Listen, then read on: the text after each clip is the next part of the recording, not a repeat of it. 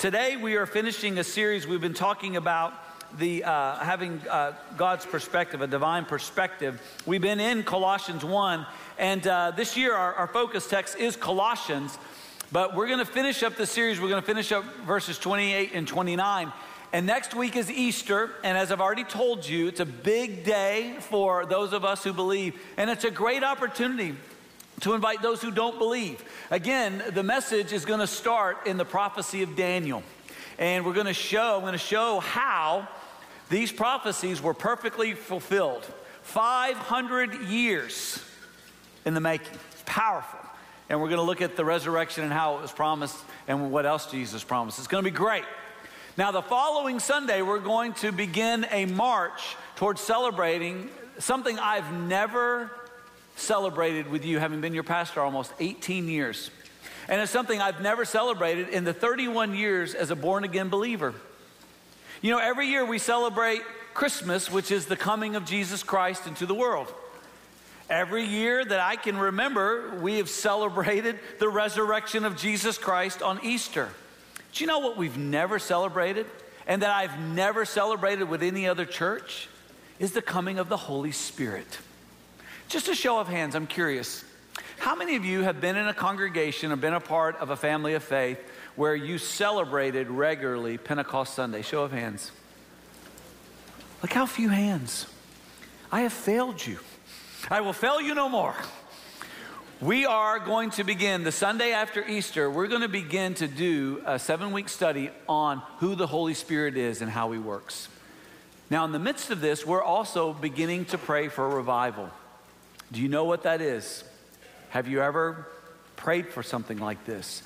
I'm going to go into details. The elders and I are going to go into detail on what this looks like on the Monday night after Easter. And I do want to encourage you who are members and leaders in our church to gather with us, because we're going to go over the survey. We're going to talk about the next steps we're about to take. And then we're going to go through a prayer that is a series of things that we're going to be praying for, 17 in all. Year after year, week after week. And the things that we're going to be praying for in here, they're going to be praying for in the children's area, student area, college area, small groups, ABFs, all of our service teams. We're going to be praying the same thing throughout the day and the week, praying for revival. And we want to let you know what this means and what it looks like. But today, we're going to continue in this series. We're going to finish this series. And what we've been trying to do is to understand the fact that everyone is answering 4 fundamental questions. Where am I from? What went wrong? Can anybody fix it?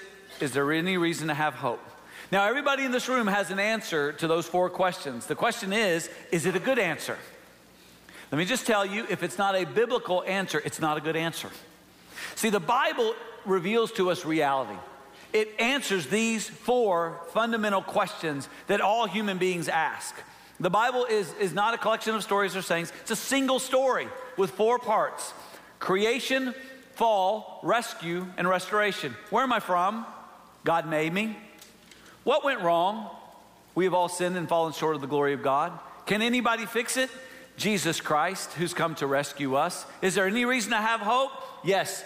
Jesus Christ is coming again, and he's going to make all things new. This world is not my home. Amen? And so this is our hope. And so as we think through this story, it's understand that we see everything through the reality of what the Word of God says. And it's when we have this divine perspective that we understand who Jesus Christ is. And because Jesus Christ is alive, we have joy. And because we have joy, we have strength. What did we just sing? Because he lives. Because he lives, I can face tomorrow. Because he lives, all fear is gone. Because I know he holds the future. And life is worth the living because he lives. If you know this today, you have joy. No matter what you're suffering, no matter what you go through, you know that he holds the future. He holds you. That he has been raised, that he is alive, he's alive in you, and you can go through anything because you go through it with him.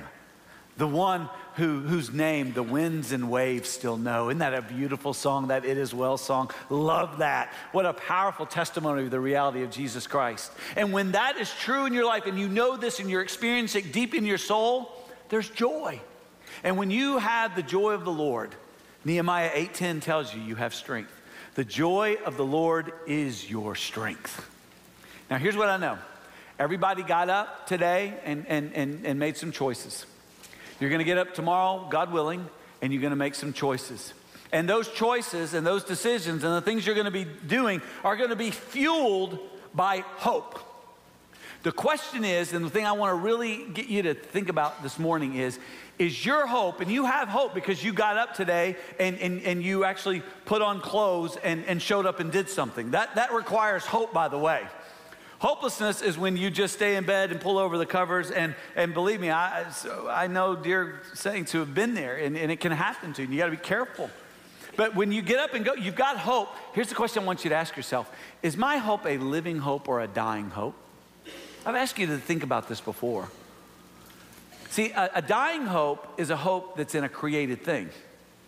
If what gets you going is one day going to be taken away from you, it's a dying hope. But if your hope is in something that can never die, that has already defeated death, that is already reigning and ruling and will last forever, you have a living hope. So what kind of hope do you have? Is it a living hope or is it a dying hope? God is calling us to trust him, to acknowledge him, to see and to ascertain the fact that the world is not as it should be. The world is broken. The world is not as it should be. God designed the world to be in perfect harmony, but it's not. It's broken. But the good news, he didn't abandon us. Because of the gospel, we have hope. Friends, hear me. There are people that you work with, that you go to school with, that you hang out with, that need this gospel truth. They need you to tell them that. They need you to invite them to come and worship with you and experience this hope. But they need you to explain to them why you have the hope you have. And the best way I know how to do that is with 3 circles. Now, if you're new here, this may be new to you.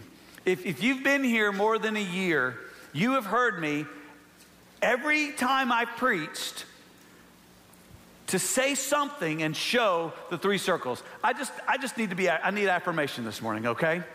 This is a bad sermon, I know it is, so I need some affirmation this morning. How many of you can give testimony that have been here for a year or more that I have shared with you the 3 circles almost every time I've preached? Show of hands. Okay, good. All right. So, take out a pen.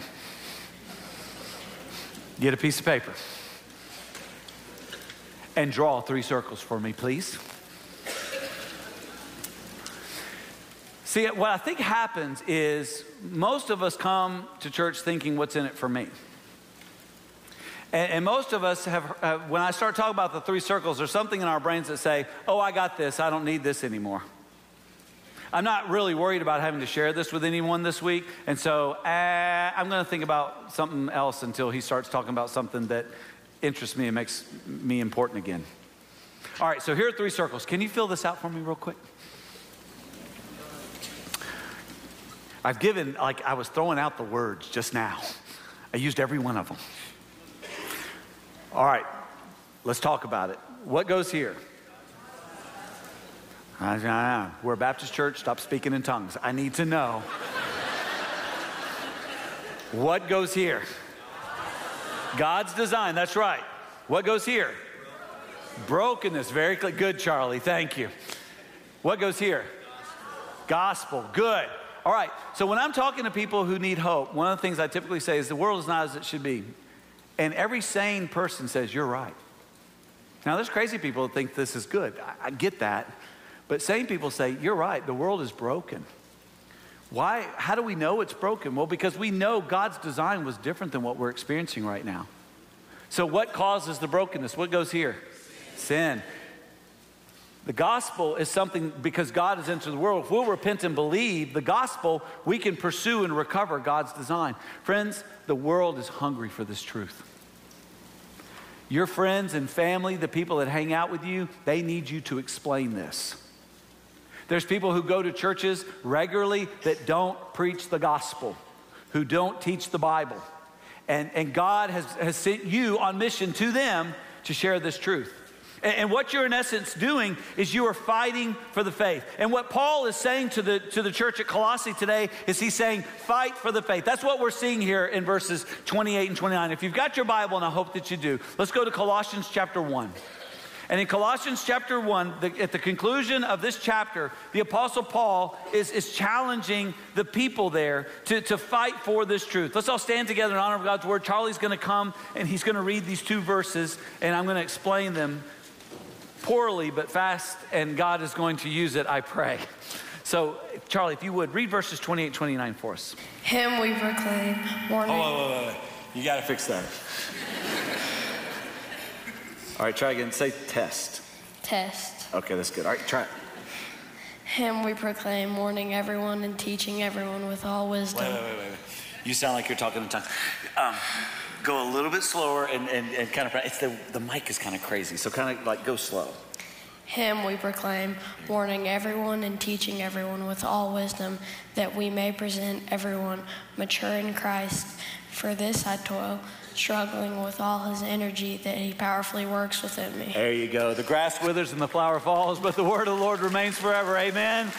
Good job, Charlie. Man, I was kind of rough on Charlie, but he plays football, so he can take it. We got to fight for the faith. And let me tell you, the fight begins in your own heart and mind. Every day you got to do battle for what you believe. Because the world is lying to us. The world is bringing to us a false gospel, saying that we're good enough and we don't really need God. We can make it happen. We just need to follow our dreams. We just need to do our thing. Everybody else needs to change to accept who we are the way we want to be, and we need to move on. We need a reformation, a moral reformation. That's what the world's telling us. It's a lie. We need to fight for the faith. That's what Paul's saying here to this church at Colossae. It's what Jude said in Jude verse 3. Beloved, although I was very eager to write to you about our common salvation, I found it necessary to write, appealing you to contend, to fight for the faith that was once for all delivered to the saints. We're going to have to fight to keep our hearts and minds focused in on who Christ is and what he's done. If we don't, let me give you the symptoms of a person who has lost the fight for faith or is losing it. You do not hunger for the word of God and the work of the Holy Spirit. You do not clearly and boldly share the gospel with lost people because you're not concerned for them. You are not working out your salvation with fear and trembling. You assume on it as though it is a get out of hell free card that you plan to present at the day of your judgment and to escape as one who escapes the fire. That's how you can know if you are losing the fight or if you've lost the fight. We must fight for the faith. We must contend in our own hearts and minds, and we must fight and to bring it to bear on the realities of our world. And when we do, when that's happening, then here's what we can know. Jesus is at the center of our identity and our purpose. And when Jesus is at the center of our identity and purpose, then there is a joy. And in that joy, there is a strength. So when Jesus is your strength, there are three things you're going to be compelled to do that we see in our text today. And the first one is this. When Jesus is our strength, we are compelled to proclaim Christ rightly. Look what it says. Him we proclaim, warning everyone and teaching everyone with all wisdom. It is him we proclaim, not our ideas and opinions, not our feelings and inclinations, not our preferences and systems. I want you to imagine, if you can, a few years from now, on a Sunday, that you drive past this building and all the entranceways are barred off with a gate. And there are no cars in the parking lot. And this building is completely empty. And there is no longer a Living Hope Baptist Church in the city of Bowling Green because it's died. Would that be a nightmare to you? Can I tell you, I'm living that nightmare a little bit right now? When I came to be your pastor 18 years ago, I came from a church that on average was seeing 4,500 people gather for worship on any given weekend. We typically saw well over 500 people baptized in a single year. We were in a revival. The Christmas before last, I went to the last service that was held in that building. For the last almost 17 months, that building, 1,600 seats, 178 acres have sat empty. The entranceway is gated off, and that church no longer exists. Last week, I went to a church and went to a kind of a sacred space to me. I made Asher go with me, and he had to walk down memory lane with me. Have you ever had to walk down memory lane with your dad or grandfather or somebody? Show of hands. Yeah, Asher kind of looked like y'all. Oh, good grief. But it's funny, I went to this place where the leadership that was in charge the last time that church met, where they're now meeting. And they call themselves a New Reformation. And my son Asher said, Dad, what happened? Let me tell you what happened. There's 3 things that happened that caused that church to die. 1, they stopped believing in biblical authority. 2, they stopped believing in and preaching the gospel. 3, they stopped depending upon the power of the Holy Spirit. They have publicly now said, those leaders, that the Bible is a word from man about God. It's not God's word. It's man's word about God. There's no authority. They are now saying that what the gospel really means is that we're all really good people, and we all just need to deal with that fact, that we're good and this is as good as it gets. And that God came to the world to tell us how good we are. They actually said that in the sermon where I was at the last gathering of that place. And they are not dependent upon the Holy Spirit of God. What they believe is that because we're good enough, we just need to do some good stuff in the world. Now, I'm for doing good stuff in the world, but I'm going to tell you something. Me going and doing something nice for somebody is not going to change their soul. Their soul will have to give an account to God, just like mine will, just like yours will. And we're doing no one favors by lying to them and telling them that it is well with them when it's not. Friends, we could very easily die as a church. And friends, that's why the elders are calling the church to prayer.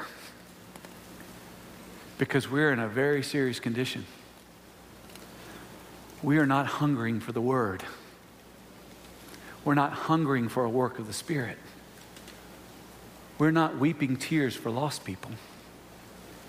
We're not sharing our faith.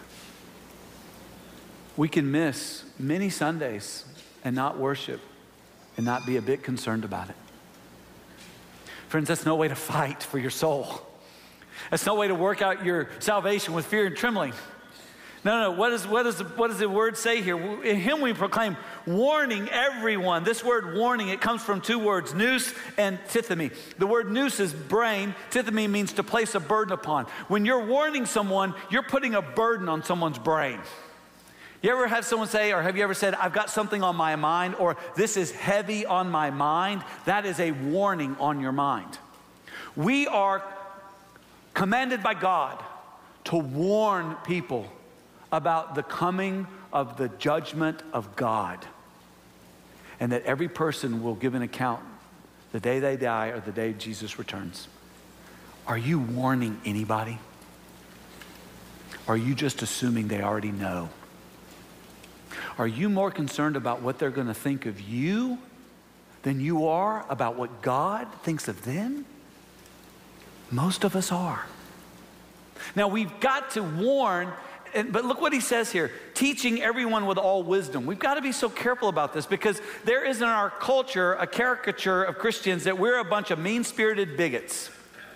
And nothing could be farther from the truth if we are indeed becoming more and more like Jesus Christ. There's no one who ever loved more than Jesus Christ. And if Christ is alive in us, then his love is in us. And that love is being made manifest through the way we care for the integrity of all humanity and the way we share the truth of what God has revealed. We've got to be wise. Is it wise for a guy to wear a sign that says Jesus is coming back and you're probably going to hell? I don't know. It didn't help me. There's how many of you have ever been 65 North on Montgomery? And you look over and there's a sign that says, it's got a caricature picture of the devil. It says, go to church or the devil's going to get you. How many of y'all seen that sign? Yeah. See, the world looks at that and laughs. I know I would have. See, we've got to be wise in how we warn.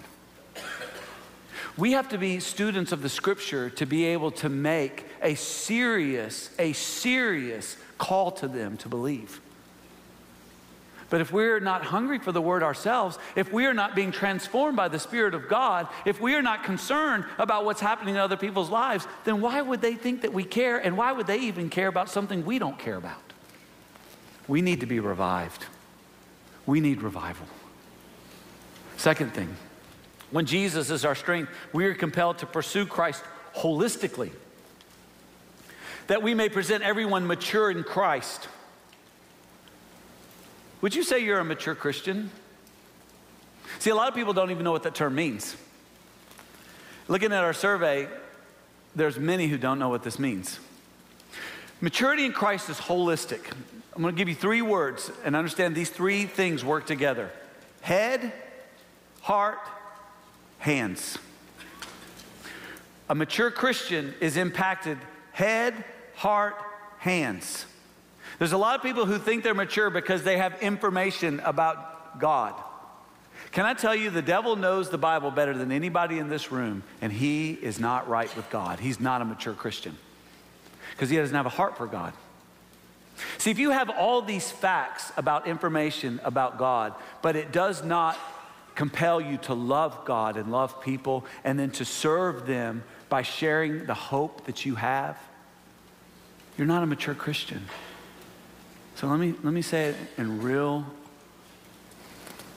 uncomfortable for me to say it to you terms. If you're not hungry for the Word of God, you're not a mature Christian. If you're not praying for and sharing your faith with lost people, you're not a mature Christian. If you're not giving a tithe and serving the church family, you're not a mature Christian. If you're not weeping for the lost souls around you, you're not a mature Christian. And God says in his word, we're to present them mature. Friends, we can't present anyone mature if we're not mature. We need revival. We need to grow up. We must mature. There is a battle we've got to fight or we are going to die. I know most of you don't believe that because you know that we're pretty smart and we could probably figure out a way to stay alive and manipulate enough people to stick around. That is not what God intended for his church. Friends, we must pursue Christ holistically, head, heart, hands, pursuing him. And third, when Jesus is our strength, we are compelled to partner with Christ responsibly. For this I toil, struggling with all his energy that he powerfully works in me. Paul understood his responsibility, but he also understood that he couldn't do it, that it would have to be the energy of God as he is powerfully, explosively, that word is, working within me. This picture reminds me of how God's energy that he powerfully works within us, how it operates. Whenever I think about the power of God at work in a person's life, this picture comes to my mind. So we're the church, we're her. Look how serious her little eyes are. Look at her sweet little hands holding on. Look at her wanting to work in conjunction with her grandfather. But let's make no mistake about it. Who's doing all the work? Friends, God does not need our money, and He doesn't need us. But you know what? He wants us. He wants us to join Him in what He's doing. Why? Simply because He loves us and He wants us to be with Him. Look at the gaze of the grandfather. He's pleased, isn't he? You know why he's pleased? It's because she's not running around the boat like a spoiled brat telling him everything that she wants to do. Because she's not throwing a fit. Because she's saying, I love you. I trust you. I want to join you. My head is focused. My heart is with you. My hands are ready to do the work. Is that you? See, this is the gaze of the Father on those who are saying, yes, Lord. Change my mind, move my heart, take my hands, use them for your work. Does that describe what you want? Friends, if not, we're going to lose the fight. I don't know about you, but I don't want to lose the fight. I want to see Living Hope revived. It's going to take prayer. It's going to take a willingness for us to change the way we live and think and love. Will we do it? Time will tell. We are beginning to pray for revival now. This week we have an opportunity to join in the fight in inviting lost people to come and know and love Jesus. Bigger than that, friends, we need to pray for revival. And I want to ask you to do that now. Come and pray. Let's stand together. Father, we can't save ourselves. And Lord, we are deceived. We think that we can live without your word. We think we can live without your spirit. We think that we can live and please you without sharing our faith or making disciples. Oh God, would you rouse us from our sleep? Would you allow the horn to blow and the army to rise and the children to join the Father in the work in the field? Would you call us and enable us by your Holy Spirit to be deeply concerned about our neighbors and city? But more than that, to be concerned about our own soul and ask you to revive us. Lord, we need to be revived. Would you hear the prayers of those who would come now and say, revive us, God. We need you. We must become less. You must become more. Revive us. Christ, you came to bring new life. Bring that life and move your people now to repent on bended knee, asking for a miracle.